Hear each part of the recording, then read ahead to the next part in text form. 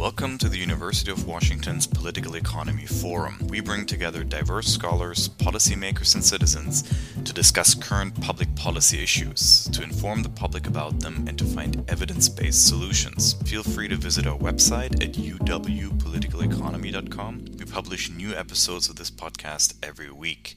If you have questions or suggestions for discussion topics, please contact us on Twitter at ForumUW or email us at uwpoliticaleconomy@gmail.com. We would love to hear from you. Hello everyone, my name is Nicholas Wittstock. I'm a fellow at the Forum, and today I speak to Enrico Moretti. Enrico is the Michael Peavy and Donald Weil Professor of Economics at the University of California, Berkeley. We speak about the economics of cities and human capital clusters, agglomeration effects, the importance of educational institutions and innovation, but also the effect of COVID-19. I learned an enormous amount from Enrico about the economic geography of the United States, and I'm sure that you will too. So without further ado, I bring you Enrico Moretti. Hello, Enrico. Hi, Nicholas. How are you? I'm good. Thank you so much for being on. Enrico, you study the geography and economics of cities, education, health, mostly focused on the US. Both Barack Obama and Paul Krugman, I think, recommended your 2012 book, The New Geography of Jobs, as one of the most important works on how the contemporary American economy works. I imagine things have changed at least a little bit since 2012. I wonder what your thoughts are. So maybe just describe real quick for us, before COVID-19, before 2020, what did the US economic geography look like? How did the US economy work? Before COVID, the US labor market was doing well on some metrics and not so well on other metrics. Employment was growing at the brisk pace. This was the long recovery that started with the Great Recession of 2008, 2009. And employment has been growing for basically since then at a regular pace. And so when COVID hit, the unemployment rate was the lowest in my lifetime. It was around, it was below 4%, just above 3%, which is incredibly low for historical standards. So in terms of job creation, we were doing fine. In terms of earnings and wage growth and family income, the picture was much more mixed. For a large part of the country, wage and earning growth have been quite slow. You might say stagnant. And there were parts of the country where wages were even shrinking. And at the other extreme, there were a number of regions and a number of cities where wage, earnings, and income were growing at a very brisk pace. These are the cities that I describe in my book. They were already doing well in 2012, but since then, the pace of their growth has accelerated. And these are places that are characterized by a very strong presence of highly educated residents and a high degree of innovation in their firms. Places like where I live in the San Francisco Bay Area, where you're based, the Seattle, Puget Sound area, Boston, Washington, D.C., Austin, Raleigh, Durham. These are some examples of places that whose labor market was on fire. That showed up in very brisk pace of earnings and income. In the book, you described this as a great divergence. Some people argue that this is part of increasing inequality in the US of different sorts. What exactly is driving this dynamic of creating these, as you also described, as peaks and valleys, right, within the US economic geography? The cities that were doing well in terms of wage and earning growth were quite a diverse bunch in terms of geography, in terms of state, in terms of even politics. But they had two things in common. They had a very high share of workers with a college degree or a master's degree, typically above 40 or 45% of the workforce was highly educated. And the second thing that had in common was that they had a very strong presence in the tradable sector, in the part of the economy that sells outside that community. A very strong presence of high tech and other sectors that are in the innovation sector. So life science, pharmaceutical, entertainment, digital entertainment, finance, marketing, and so on. These industries have a lot of investment in R&D. Productivity tends to be very high, and they are the driver of these local economies. why is it that it's only certain cities, right? As you say, it's not cities across the board necessarily. It's only specific cities. What is it? Why are we seeing this pattern in the United States at the moment? It's because the sectors that have been driving labor demand in these cities have a strong innate tendency to cluster geographic in a handful of places. Instead of spreading equally across all cities in the US, they have a tendency of concentrating in a handful of locations. Now, most sectors of the US economy, in fact, most sectors in all advanced economies have a general tendency to agglomerate.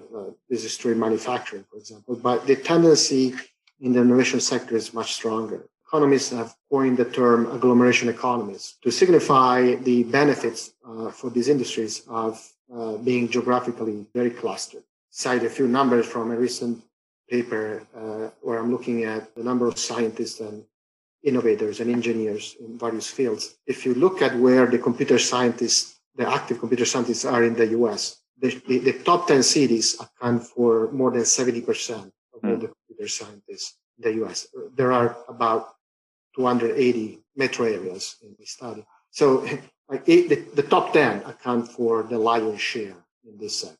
And sectors like semiconductors or life science are even more concentrated. Which means that the places that are able to attract that type of industry then enjoy agglomeration economies that essentially keep attracting more of the same. Interesting. So is there any evidence of data science, for example, as an industry as it becomes more mature to spread more geographically? Or is it an ongoing agglomeration in specific cities that you're describing? It's a great question. I think that as industries mature, they do have a tendency to spread more geographically, but they have a tendency to spread geographically certain functions. For example, this is not specific to the innovation sector. Like the finance started this process 200 years ago and is still ongoing. Originally, finance in the US was concentrated essentially in Manhattan. Then finance started decentralizing some functions to cheaper locations. So now if you call your bank, most likely, even if the bank is headquartered in Manhattan, most likely you're talking with somebody in a place like Arizona or India, which is much cheaper than. The same applies to innovation. Silicon Valley firms have long opened offices in other locations, but they retain the key functions, particularly R&D inside Silicon Valley. The same is true for companies, for life science companies in Boston or internet companies in Seattle. So to what extent is this a phenomenon of outsourcing and offshoring, where, this is ultimately a phenomenon of this sort of designed in California but manufactured in China business model that has really just gotten rid of a lot of manufacturing jobs, but also of middle management to a large extent in the United States. So is it really the case that maybe, for the United States economy at this point, the only good jobs that are left are designers, like in the sort of designed in California analogy here? I wouldn't go that far, but I would point out, Apple is a great example of what you're talking about. Apple pioneered this very geographically very optimized supply chain, where essentially their production, the physical components are made in places like Taiwan. The assembly of the parts in Shenzhen, China. But the design, the headquarter jobs, the engineering jobs, and all the ancillary functions like legal, HR are all in Cupertino. Now, from the point of view of a place like Cupertino, the number of jobs actually has increased because the footprint of Apple in terms of employment in there has benefited from the fact that Apple can make the physical component of this product far away. But of course, in terms of production, that has meant that some production jobs, most production jobs for Apple are not in the US anymore. This is very representative of many parts of the US labor market. There is an additional component, which is outsourcing within the US. As I mentioned, there are most tech firms, most innovation sector firms have multiple locations in the US. And so they put different functions in different places. Some functions are more cost sensitive and other functions are less cost sensitive. And they're much more dependent on the agglomeration economies that we're talking about. The key functions tend to remain in the core Silicon Valley or the core of Seattle or Boston. Could you expand a little bit? What exactly encompasses the innovation sector in the United States at this point? Is it only data science, technology, Cupertino, Apple, those kind of things, or does it encompass anything else? No, I think it's a much broader slice of the economy. It encompasses, I think, a very important component is pharmaceutical and life science and all the research that goes into making medical products or medical device products. It also part of the financial sector, clearly within there's a lot of patents in finance. People don't know, but there's a lot of innovation in finance. If you go to places like Southern California, it's there's a lot of innovation in digital entertainment and in the entertainment industry. So I would say that it's a very diverse group of industries that have two things in common. They invest a lot in R&D. They make a product that is unique and that commands a good value added, generates a good value added. And also they make intensive use of human capital, meaning that the workers in those industries have to have high level of schooling, typically graduate degrees, master degrees, or even PhDs. So how do cities impact, or do cities also generate mid-skill employment, or is it only within those high-skill sectors that you described? And one interesting aspect of the cities that I mentioned, the cities that have been attracting a very strong innovation sector, is that it's not that they're growing, that their labor demand is growing because everybody works in high-tech. Even in Silicon Valley, even in the San Francisco Bay Area, which is arguably the extreme case, the one where innovation is the most present. Even here, not more than 20 to 22% of the workforce is in innovation. The vast majority of people are not working for Google or for Apple or for Facebook or for a biotech startup. About 2/3 of the workforce of the typical US city is employed in the local service sector. So that economy is called non-tradable. It sells services in the local economy. And this is true, for the average US city, but it's also true of the innovation hubs of the US, including Silicon Valley, including Seattle, including Boston and Austin, and so on. What's interesting is that what you see historically is that when a city, you see a growth in the innovation sector, you also see growth in the local service sector. There's a strong multiplier of innovation sector has on the rest of the market. And the way it works is that the innovation sector, when it hires, when it expands by bringing in more jobs to a city, well-paid jobs, some of those salaries are spent locally and support the demand for local services. So some of those salaries end up in the pockets of the service providers, which are quite far from having PhD in mathematics or in engineers, people who work in a store, people in a restaurant, people who provide childcare, or teachers, the doctors, the lawyers, the architects, the construction workers, and so on, that are ultimately supported by labor demand in the tradable sector. Absolutely. What about real wages in cities? I think pretty much the only thing people talk about in Seattle, and I'm assuming in San Francisco that's even more so the case, are the enormous living costs, right?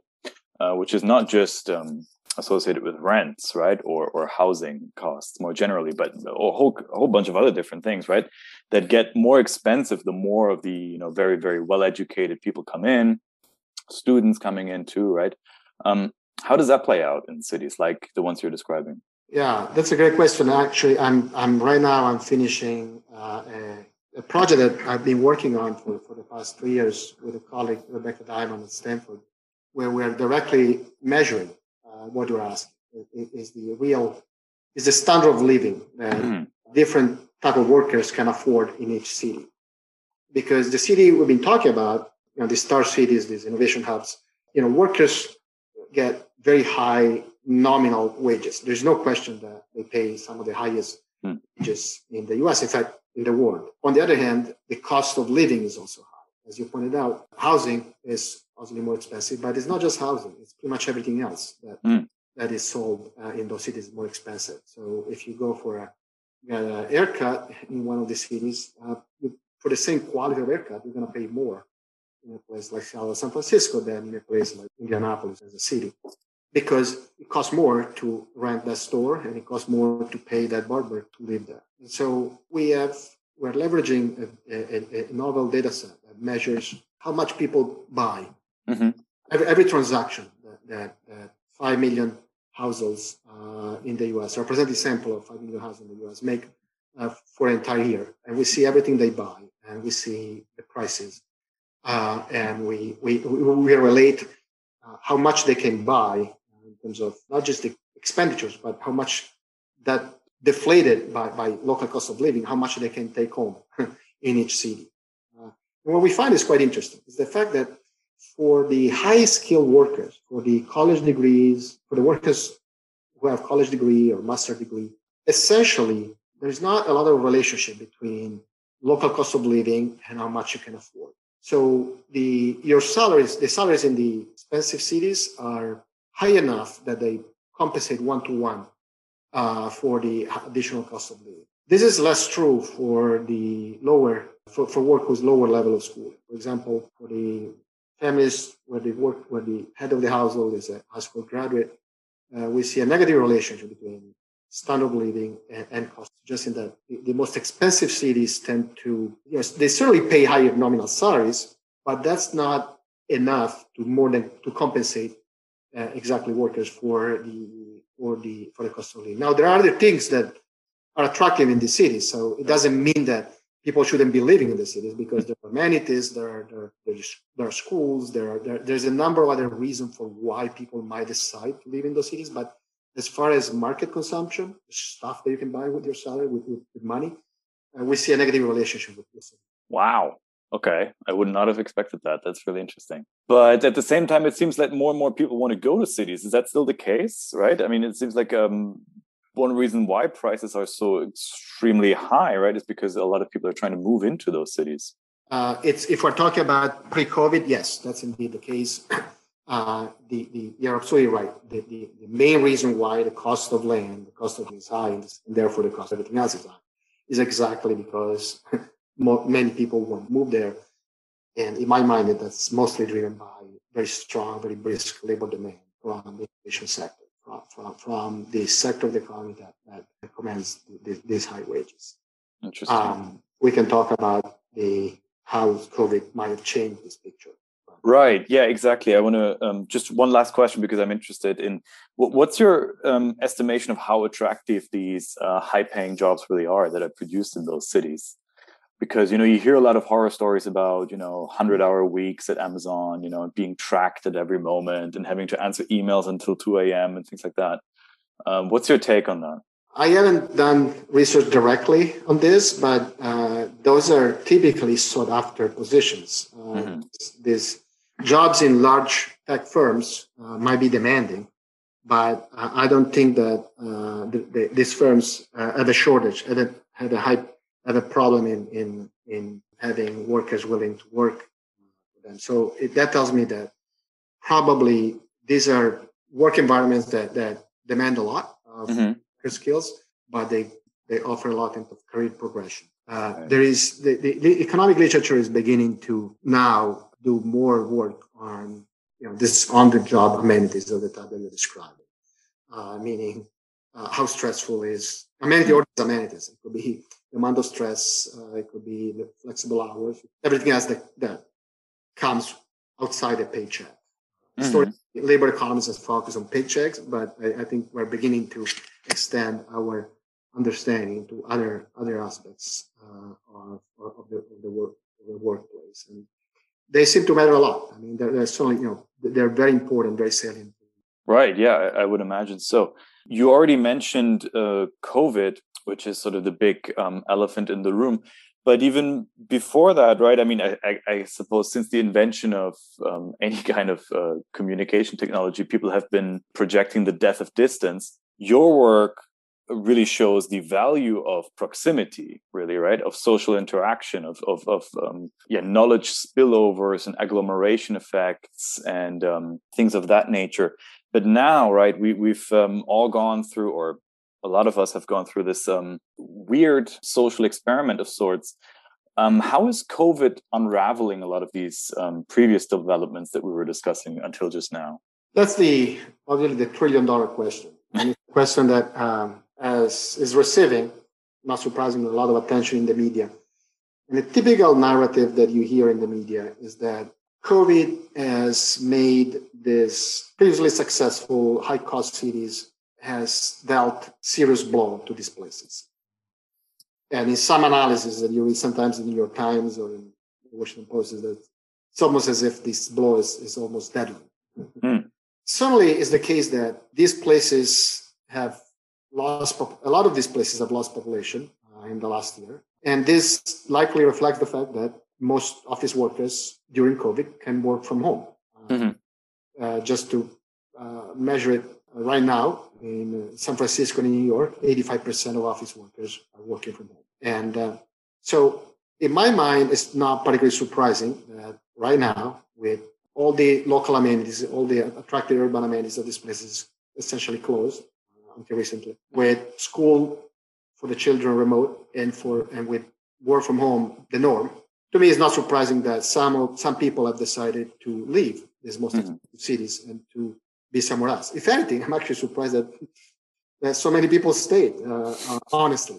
But the real question is not what's happening now, because this period will end, and we're hopefully beginning to see the beginning of this end. The real question for me is what's going to happen next winter, and most importantly, next spring and next summer, after we are really back to safe around each other, and after the health crisis that has prompted these closures is resolved, and after employers and employees have enough time to readjust to the new normal. So the real question to me is not really what's happening now, which is not particularly surprising that working from home.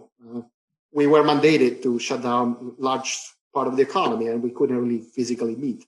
The real question is, in the medium-long run, how will the economic geography of the U.S. be different from what was seen until February 2000?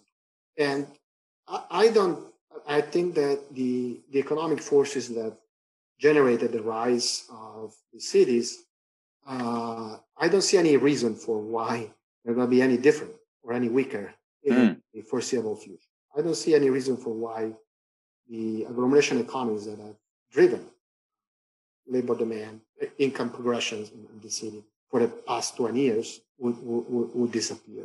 I think that the by and large, the new normal will look a lot like the old normal with some changes. So, for example, I expect that the share of work from home will be lower than it is now, 85% obviously, but probably higher than it was before. I actually doing right now a project that tracks job openings in city by city, and I'm measuring the share of job openings that are 100% work from home. So they're advertised as you can stay home. Okay? So what you see is actually quite stark. You see that the number of job openings that are advertised 100% work from home was fairly stable in the couple of years before COVID. It jumps up during COVID. It triples. But it triples from a very low basis. Right. It was 2% before COVID, and now in most US cities, it reaches 6%. Okay, so and it stabilizes in the past 6 months. So yes, there was a clear, sharp, discontinuous increase in work from home, 100% work from home positions. But there still remains a trivial fraction of all the job openings. So I'm not saying that there's not going to be changes due to COVID. I'm saying that these changes probably will not be large enough to change the general tendency in the agglomeration of labor demand that we're seeing. Are you seeing anything that resembles, or are you predicting anything that resembles ongoing labor shortages? I know that was a big topic that people were going crazy about a couple of weeks ago. Yeah, and people are still obviously there's some sectors of the economy that are facing labor shortages. Those are most likely short-run phenomenon. For example, the restaurant industry is funding that a lot of employers are finding difficult to hire new workers. But likely, it's not something that, it probably measured in weeks, months, not in years. So if we're looking at next winter or next spring, ultimately labor supply will flow to those sectors. They might have to raise the wages a little bit more. This is often the case during recovery after a recession, that it takes time for labor demand to meet labor supply. Right. Once you disrupt the work relationship, then it takes time for that work relationship to be reestablished. And this recession is unique because the destruction and the closures were sudden, were faster than any other previous recession in history. And then the recovery is also is not smooth. It's at some point we're being vaccinated and all the restaurants can reopen. So it's almost inevitable that there's going to be frictions in reconstructing that job relationship. But they're not structural. They just reflect the short-term fact that all their restaurants are opening at the same time. I don't think that's going to be a defining feature of U.S. cities. I think the real question is more for more expensive U.S. cities is how much work from home, how widespread work from home will be, and most importantly, whether there will be a large number of jobs that are 100% work from home, or the more typical case will be more work from home than before, but typical case will be work from home 1 day a week or 2 days a week. In that case, you still retain the link between place of work and place of residence, because if you can work from home 1 day a week, you still need to be commuting distance from your employer. And in that case, I don't see big structural changes in the economy of these cities. It seems that across the political aisle in the United States, there is a desire or a romanticization maybe of America at mid-century. Interestingly, it seems to me that there are obvious overtures to try to return to a different economic geography in the United States from the political right. But now, to a certain extent, I feel like you also see that from Democratic politicians. Do you think that these efforts to combine climate policy with big push economic policy could have significant impact on revitalizing these deindustrializing towns in the American Rust Belt?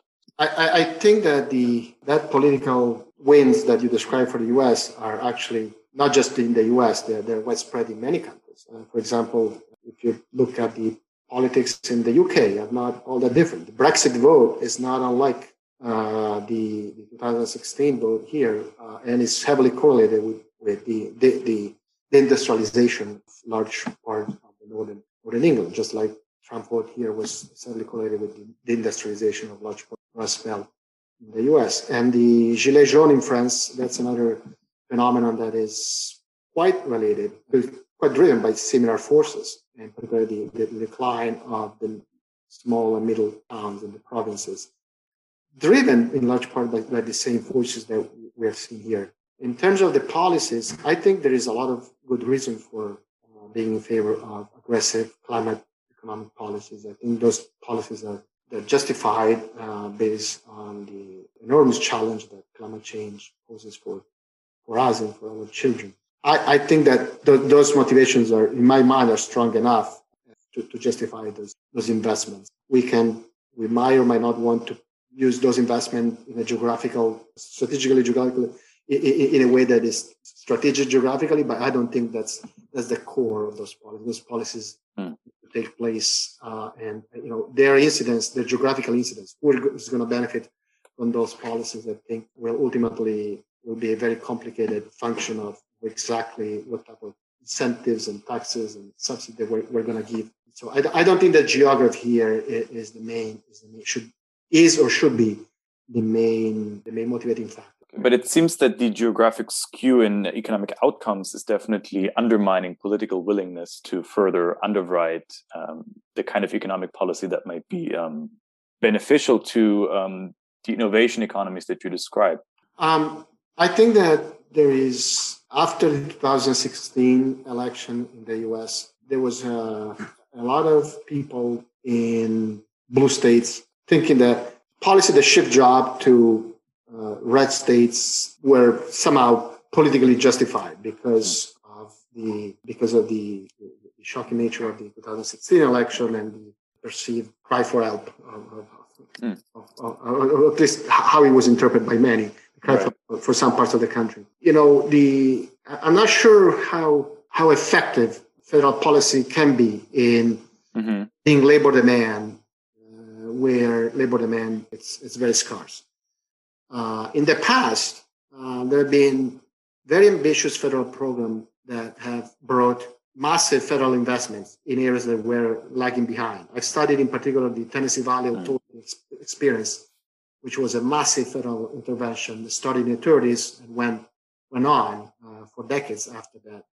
And you could tell that program did change the economic trajectory of a region, the Tennessee Valley region, which at the time was essentially a developing country, and was able to catch up through massive federal investment. But it's not clear to me that the same strategy would work if you were to apply it today. When Roosevelt went in, generated this inflow of federal money for the Tennessee Valley Authority in the 30s, the Tennessee Valley Authority didn't have electricity and it had roads. So it was pretty clear what the federal government could do there. So they built roads and they built electricity, and industries, manufacturing followed. They were also lucky that World War II hit, and so the demand for energy-intensive aluminum production went to the roof, and that generated a lot of activity. Now, I don't see how today you can apply the same cookbook to the redevelopment of the Rust Belt. It will be very hard,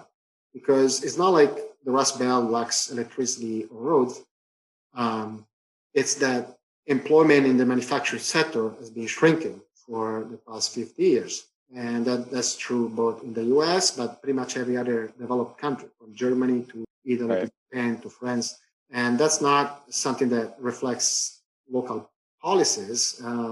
It reflects a deep-seated shift in labor demand and the automatization of factories. And so it's hard to see how in that context a massive inflow of federal money can turn the tide. There are a lot of thoughtful proposals. John Gruber came out with a book last year on ways in which federal investment can help Rust Belt communities through generating innovation jobs in that sector.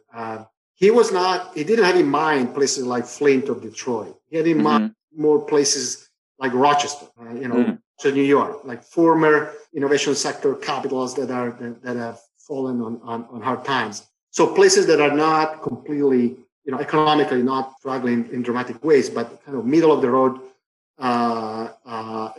local economies that could be revived. And so he has a number of creative ideas in that sense. But so far, it's really hard to point to examples of cities or regions in the U.S. where the innovation sector was jump-started by direct, explicit state policy or county policy. There aren't that many examples of success. Do you see the trend towards extreme agglomeration in certain very successful cities in the U.S. Continuing then?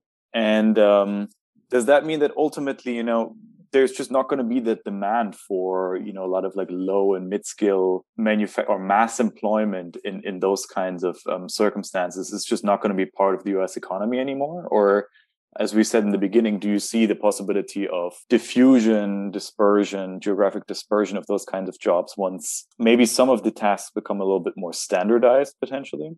Yeah, I don't see it as a dichotomous black and white development. I think both things could continue, meaning that the success of the current innovation hubs might continue with a continued concentration of certain type of occupation, certain type of jobs, for example, the R&D jobs, together with some dispersion of some functions that are complementary to those industries. That has been it was going on well before COVID and will likely to continue. Places like Utah, Colorado, a lot of their job growth is actually driven by that model. These are innovation sector firms that open satellite offices in Salt Lake City or in Denver, and that has been going on for 10 years. I think that doesn't per se hurt the innovation hubs. If anything, actually makes those companies more successful, more profitable, and therefore help. If you had a magic wand, what would be the kind of education reform that you would enact in the United States? I think that in my mind, there's no question that investment in education, low level, the middle level, or the high level is one of the best policies, one of the best public investment that local governments, state governments, and the federal government can make. It's one of the best. The way I think about it is one of the best industrial policies that can be adopted. There is a growing body of evidence that suggests that investment in education more than pays for itself. That has many benefits, both for the individual who received that education, but also for the communities where those individuals live. And that it can have transformative effect on the type of jobs that those communities can attract, the type of employers that they can attract, and the type of product that those firms can generate. So I'm not necessarily an expert in education reform, so I don't know where the most important low-hanging fruits are in improving the education system in the U.S. in the sense that I'm a consumer of the literature. I'm not a producer. I haven't written on it. I follow eagerly all the seminars on these topics, but I cannot claim that I've done anything in this area personally. So I would give that magic wand to people who have spent their life studying school reform and school policies, different, whether it's elementary school, middle school, high school, or college. There are some of my colleagues, and by extension, a lot of other economists have been studying this policy eagerly. But what's clear to me is that whichever level we decide to invest in, whether it's low, middle, or high, I think those are very good investments. They are investments that more than pay for themselves. Nice. Extending the question about political and economic institutions, as well as industrial strategy, you mentioned that a lot of these economic as well as political phenomena are ongoing, across advanced democratic capitalist countries. Do you feel like some of them are handling these developments better in any way? Do you feel like there are institutional innovations potentially that the US could learn from?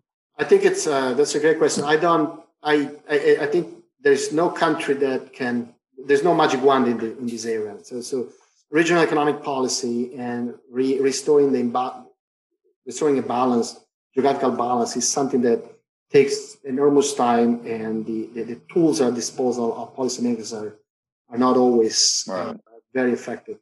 There are governments that have been putting this more at the forefront of their agenda. For example, the current UK government has this leveling up initiative, which is essentially trying to bring some good jobs away from the London area into Northern England. Cities that were the proud manufacturing past, but have been fallen in hard time.